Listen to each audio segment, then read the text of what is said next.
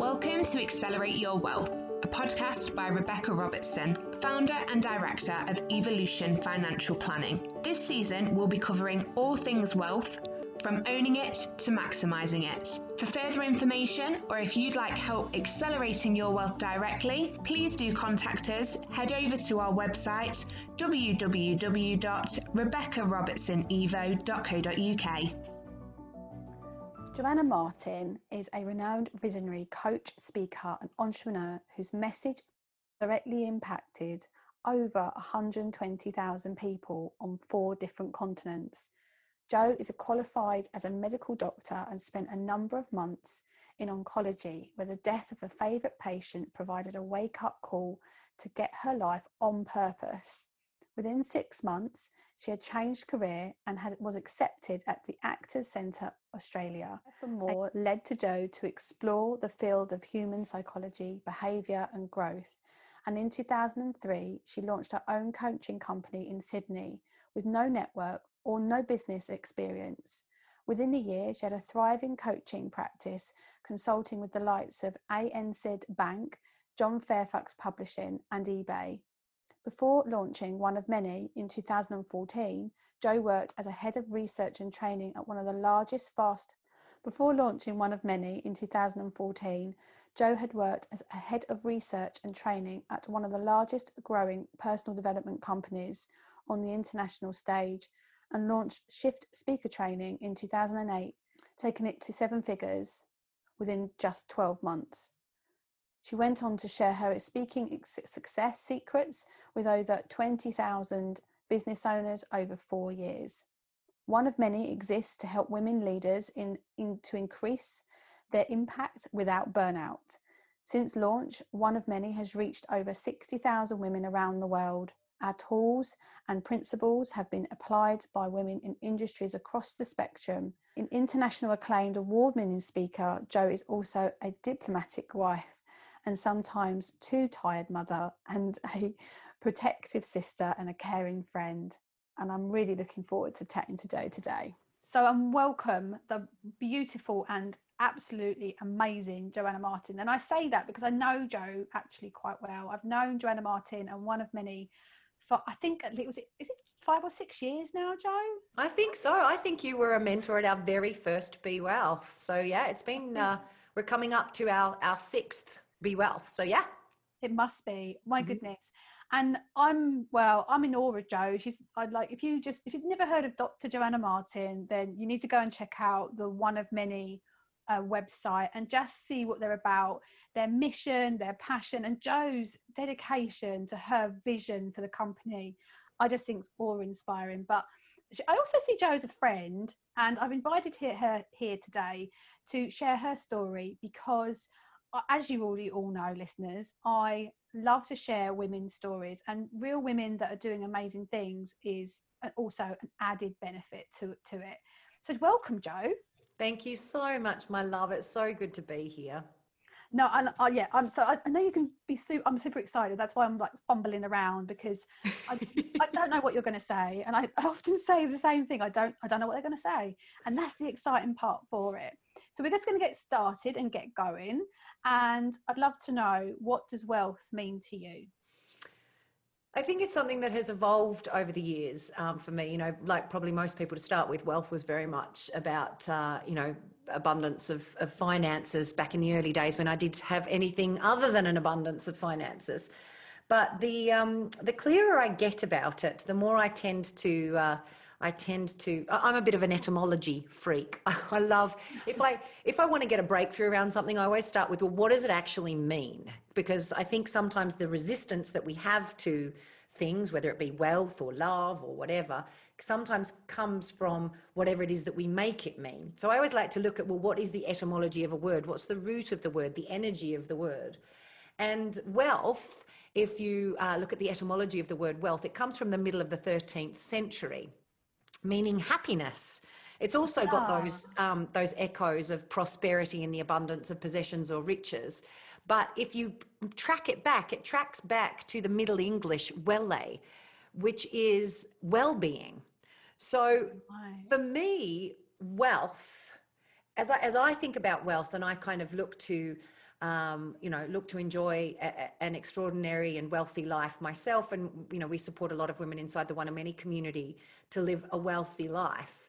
We are really focusing on this kind of feeling of an abundance of well-being. Now, you can't have an abundance of well-being if you're struggling hand to mouth. You can't have an abundance of well-being if your finances are shot. But equally, you could have all of the money in the world and not have an abundance of well-being because you're so crippled with fear of what if you lose it all. So I think, one of the things I've noticed for myself and for a lot of the women we coach is that I often ask this question, Beck, and you will have seen me do this, where I say to women, if I could give you all of the money in the world, but you had to rape and pillage the planet in order to have it, who'd be there? And no one puts their hand up. And I said, now I could give you all of the money in the world, but you had to be sick and tired for the rest of your life. Who wants it? No one puts their hand up. And I said, if you can have all the money in the world, but you had to be single and alone forever, who's up for that? And there's always like one or two women in the room who put their hand up on that one. They're like, yeah, I'll take that. Me, I'm happy with that. But then I always say, yeah, okay, you might be happy without like an intimate relationship, but we all would need friends and relationships. So I think for women, for myself and for women, we naturally relate to wealth as this abundance of well-being in all areas. And yet so many of us make decisions every day and take actions every day where we do, prioritize getting money over our health and well-being. We do prioritize money over our relationships with our kids. We do prioritize money over the well-being of the planet. So it's one of these kind of non-negotiables for a lot of women, that we really want wealth to be sustainable, or we don't feel like we should go for it. But every day we make compromises. It's one of those great unexamined pieces, I think, for us around wealth. But why do you think that is? I think it's because of what we're taught, I think it's because of the cultural paradigm around money. I think on the one hand, as women, we are taught, other people's needs ahead of your own, not necessarily consciously from every parent, but the soup that we swim in, our needs go last. We shouldn't do X, Y, and Z. We shouldn't put finance above everything else, la, la, la, la, la. And then at the same time, we swim in the cultural paradigm around wealth, which is that those that have more money are more valuable members of society. Do you know? That in order to have the greatest value, you need to have the greatest, it's not, these days, it's not even how much money you've got, it's how much money you're perceived to have, right? Right. So I think we get conflicted because on the one hand, our society tells us that wealth is bad and that rich people are bad and you can't trust them and la, la, la. We get all of that mythology. And on the other hand, we're told that unless we are wealthy, we're not as valuable as, as other people. Because so it feels to me like this preponderance of focus on financial result as the greatest measure of value in our society is a pretty damn fine way to ensure the low self-esteem of an entire gender when you systematically deprive them of the right to participate in that over 6,000 years. Really, it's only been like, how long? We've only been able to open a bank account in this country since I think 1985 or something. Yeah, right. 1975, something like that. Ridiculous, without the permission of our husbands. It's ridiculous. Right.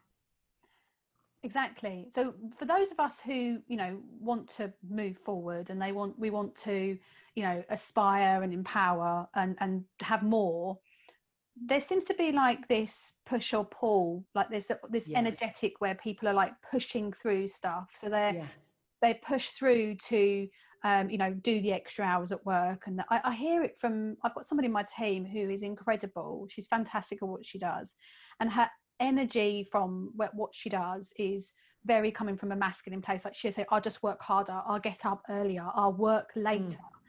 And I don't know about you, but I think there's a real piece of fear for women, particularly this step into this abundance sort of thought process around letting go and allowing to step over the fear of what outcome might be and actually setting up yourself in a way that is going to work financially for you, or making a decision that, well, actually I'm going to cut back on my income. I think there's there's a real mind piece around that. I don't know if have you come across that? Absolutely. I absolutely agree with that. One of the, I guess one of the things that impacts the way that we do everything at One of Many is that we have an underlying principle that you can have a bigger impact without burnout.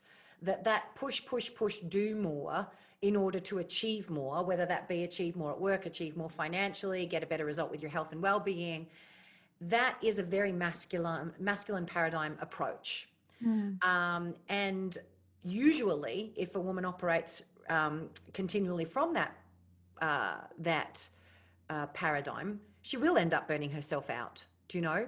Yeah. So that is one of the first key things that we tend to unstitch with women when they come into the community, is to challenge this drive that says, I can't stop or I lack value. You know, I can't stop, I can't pause, I can't take a rest.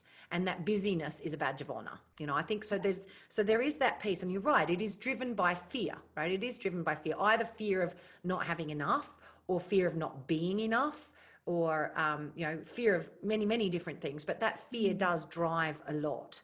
So specifically in the context of wealth, I think there's a couple of pieces to this kind of mindset piece. One is we have to look at our relationship to money and to wealth, and we need to let go of the hooks that are not serving us to achieve the kind of results we want. So we have to be able to let go of that fear. For instance, I mean, if you grew up in poverty, you will likely, and I see this with a lot of women in our community, they come out that one of their primary drivers in life is security. And it's not security in order to be okay, it's security so I never have to experience poverty like that again. Yeah. And they work so hard, and then often they achieve like financial independence, right? So they don't actually have to work for money anymore, but they won't stop working because they're still being driven by that same fear of, I will never go back there again. Right. So one of the first things that's got to happen is a healing or a letting go of that fear that drives. In my own experience, you know, I grew up in a family where there was always enough money, right? Always enough. And for the longest time, I was really grateful for that, until I realized that that was a limiting belief for me, that there's always enough, because there was never more than enough. There was always just enough. And in my, in my 20s, there was always enough money for me to do those things that were most critical and important for me, but never any more. You know, there was never a sense of abundance of finance. And when I worked with that limiting belief that there's always enough, which sounds weird, right? It sounds really weird that would be a limiting belief. But when I let that go and opened up to the possibility that I would always be supplied with more than enough, that I'm the rich daughter of a loving goddess, however you want to look at it. And there is abundance of time, energy, and money to support my soul's purpose.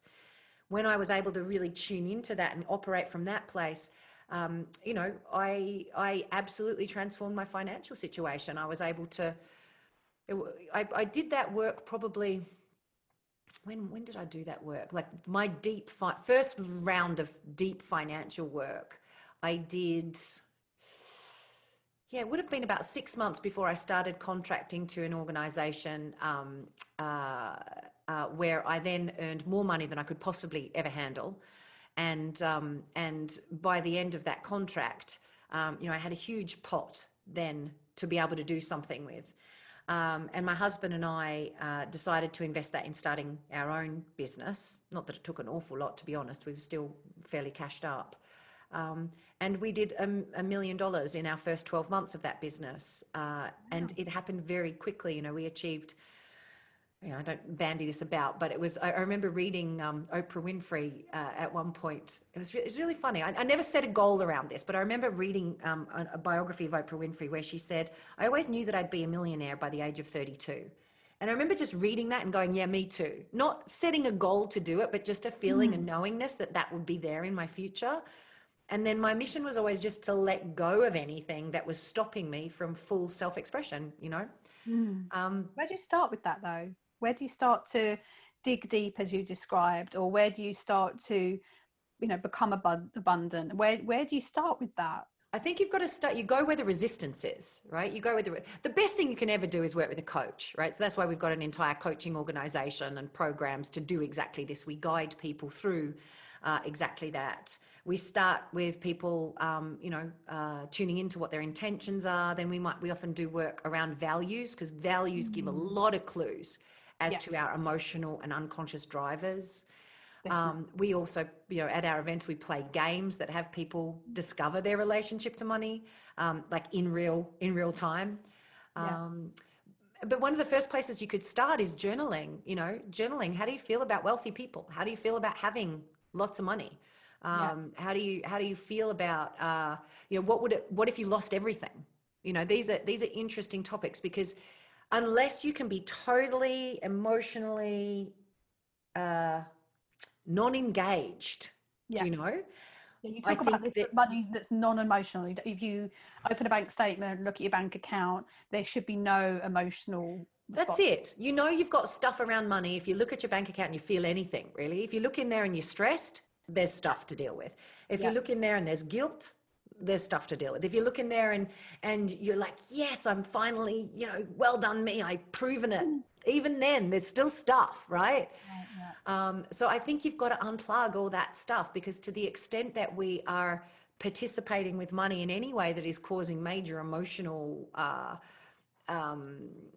feelings, or the avoidance of, like some of us say, I don't feel anything about money, because you haven't ever looked. I don't want to go there, right? You're avoiding it. Exactly. And a lot of people then, that translates, and I bet you see this in your line of work, a lot of people then just don't even know how much they spend every month. They don't even know how much they have in that pension fund from that old job that they had years ago, because very much so, yeah. They just don't even look, because emotionally they don't want to go there. Exactly. So for you talked at the beginning about financial wellness.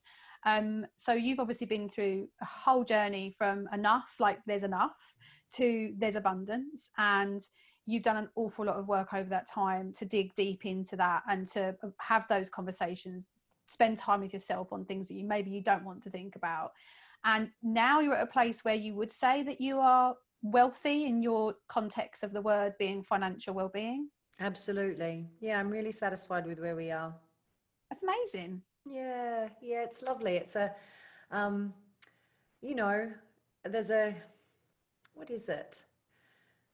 I'm not saying that there's not enough money to do everything I ever conceive of wanting to do, right? Yeah, you haven't flown to the moon yet, sort of thing. Yeah. I'm not going and buying tickets on Virgin Galactic. There's not money for every whim. But what there is sufficient flow. And this is, I think, the difference for me. It's not like there's a massive big pot sitting there.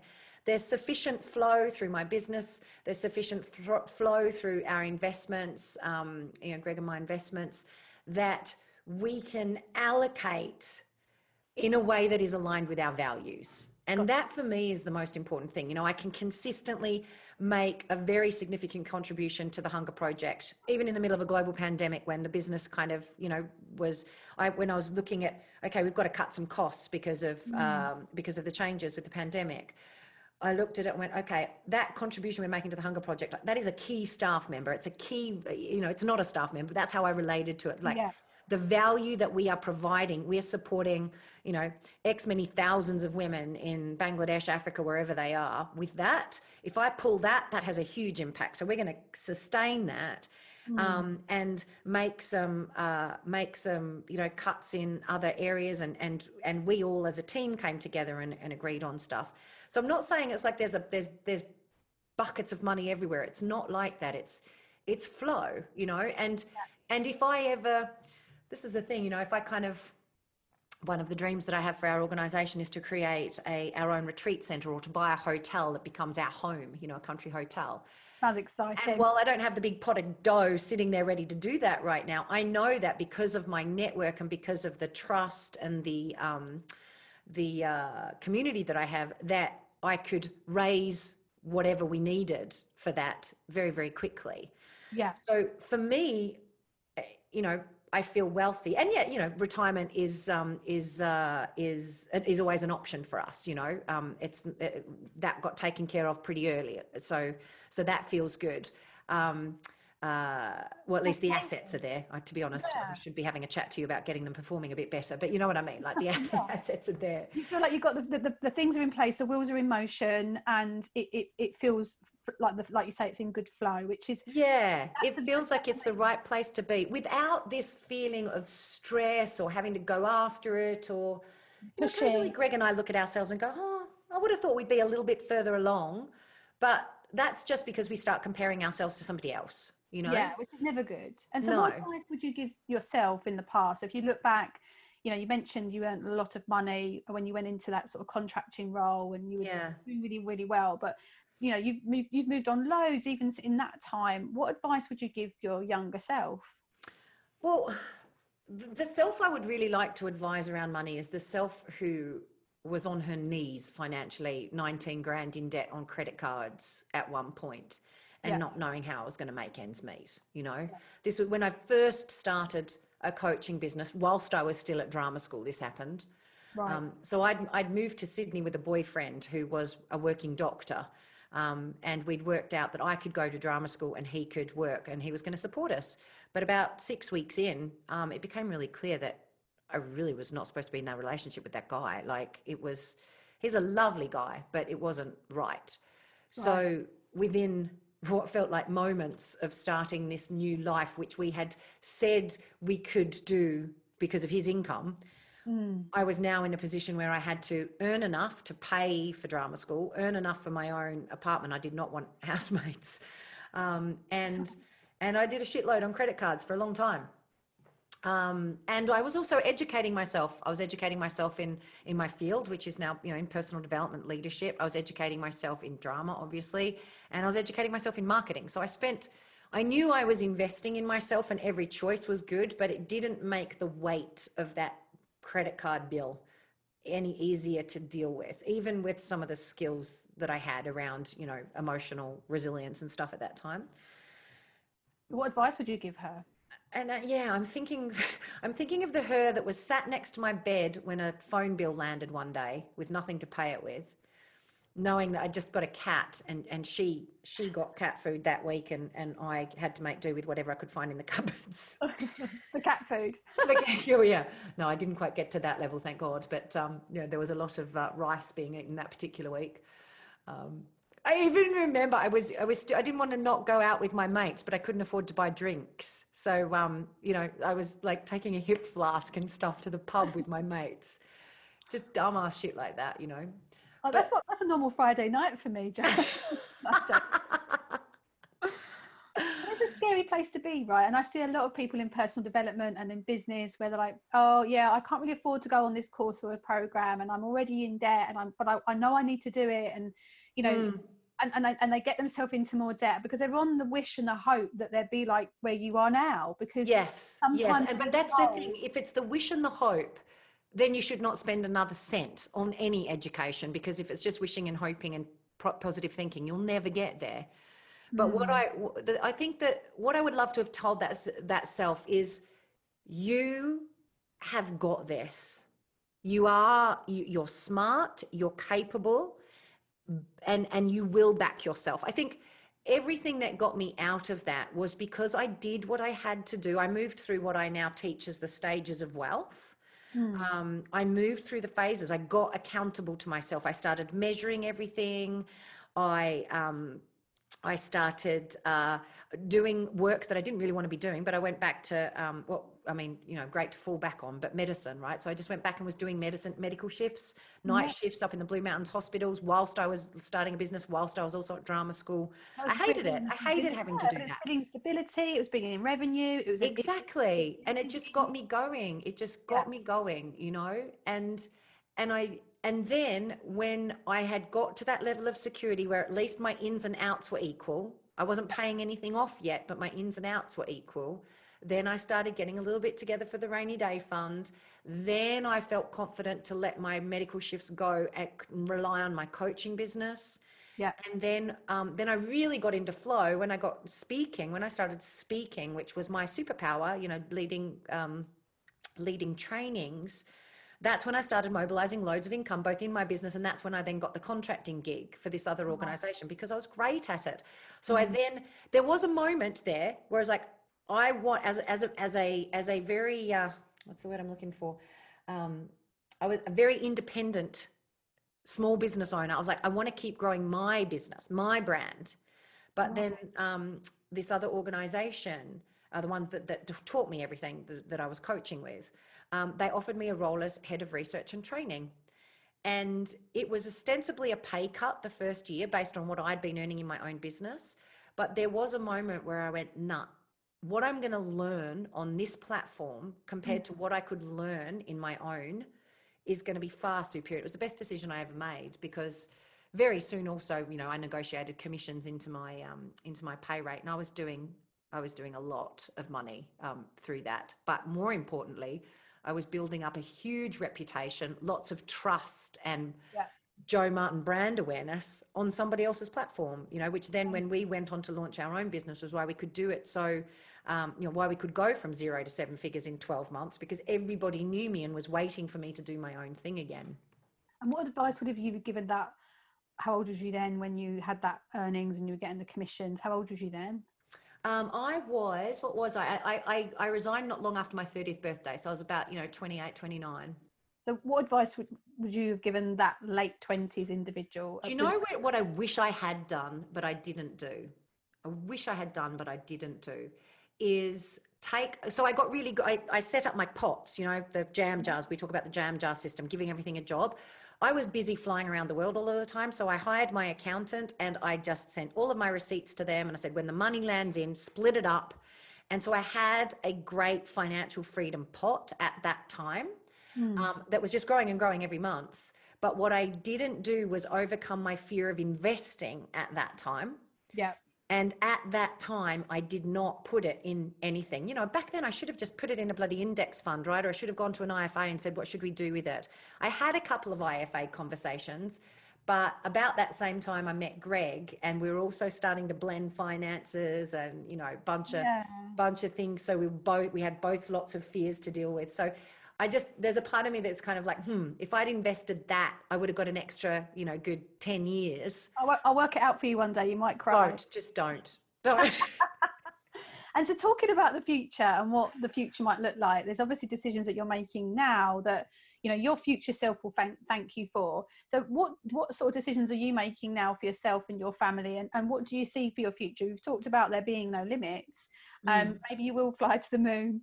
But what does that look like for you? Do you know some of the decisions that we're making right now? We just had our annual planning for our team, for our, for the organisation a couple of weeks back, and we are investing a significant amount of time in systems, which what I would call, if I'm looking at the stages of wealth, like at an individual level, creating wealth, it's really about getting very accountable to how the business runs. And making it easy for everybody to do their jobs. It's the lesson of, I guess, investment, if you like. We're investing in the business.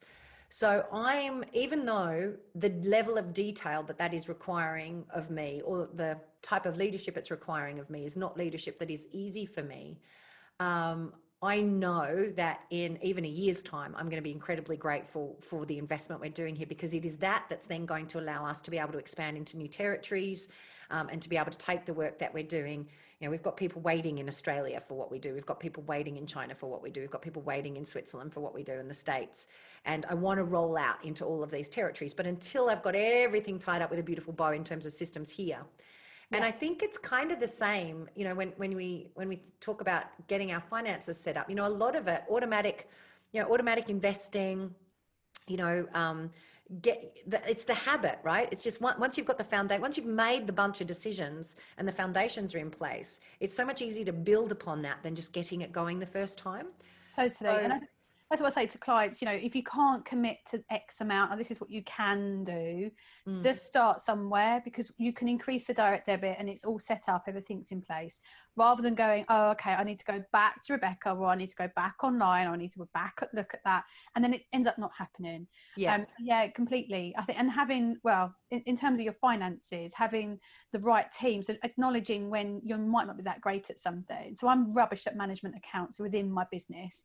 I've got my accountant, I've got my pots and my workflow, and I'm sort of really good with that stuff. But from a proper core management accounts, I'm not that great at it. So I've spoken to my accountant and said, right, can we do a quarterly management accounts review? And I'm paying them extra for it because it's not a resource I'm good at. So I think having the right team of people doing the right things, especially if you're not great with finances, it's getting that support and help, definitely. It's absolutely critical, absolutely critical. So, and I think that's something I'm immensely grateful for, and I know my future self will thank me for, is just spending this time, because that makes me incredibly optimistic about the future and the fact that we can then get on and just focus on the impact on women, and really doing that, because we do that exceptionally well. Every single one of our clients is a huge rate. Well, I won't say every single one, but I think that might be. Well, I would say believe anyone who said every single one, but certainly every Lead the Change graduate, if we take our flagship program, most of them I know personally. In fact, I think all of them I know very well. They're all raving fans. Everyone is a raving fan of that program. We have a huge amount including myself, Jo. Pardon? Including myself. Yes, including you, right? People love the work. It's transformational work. It's amazing work. So I just want to get it out more and more and more. And sometimes no retirement just yet, then? You're not retiring just yet? I can't imagine that I will ever retire. Having said that, I want to set the business up such that it doesn't require me, that I can enhance it when I bring my attention, but it doesn't require me. That's the goal, right? In just the same way as, we want to set up our finances so that we can keep working if we want to, but we don't have to. I think that's exactly what I want to do with the business, because really, realistically, our business at a personal level, for me and Greg, it's one of our key assets. So and you have a massive drive and passion to, it's not just about the money, it's not just about the wealth that it does for you. Oh God, it's not even about the money. Yeah, right. It's about the bigger impact and what you want to do for humanity, really. Let's face it. I think if there is one bone of contention sometimes between Greg and I, it's that every decision I make for One of Many is because of the impact and the mission to get the tools into hands of a million women. I will always do it safely and make sure that, it's an organization and we have to have some finance moving through it, or otherwise we can't grow. But I am often famously perhaps renowned for making choices that are not always the best for the profitability of the business, but are best for the impact. And I think in the long term that will pay off for us. Really, for me, One of Many isn't owned. I mean, yes, there's the people who own the company, right? But it's not owned by us. It's owned by the community. It's a community. We are one of many. Thing.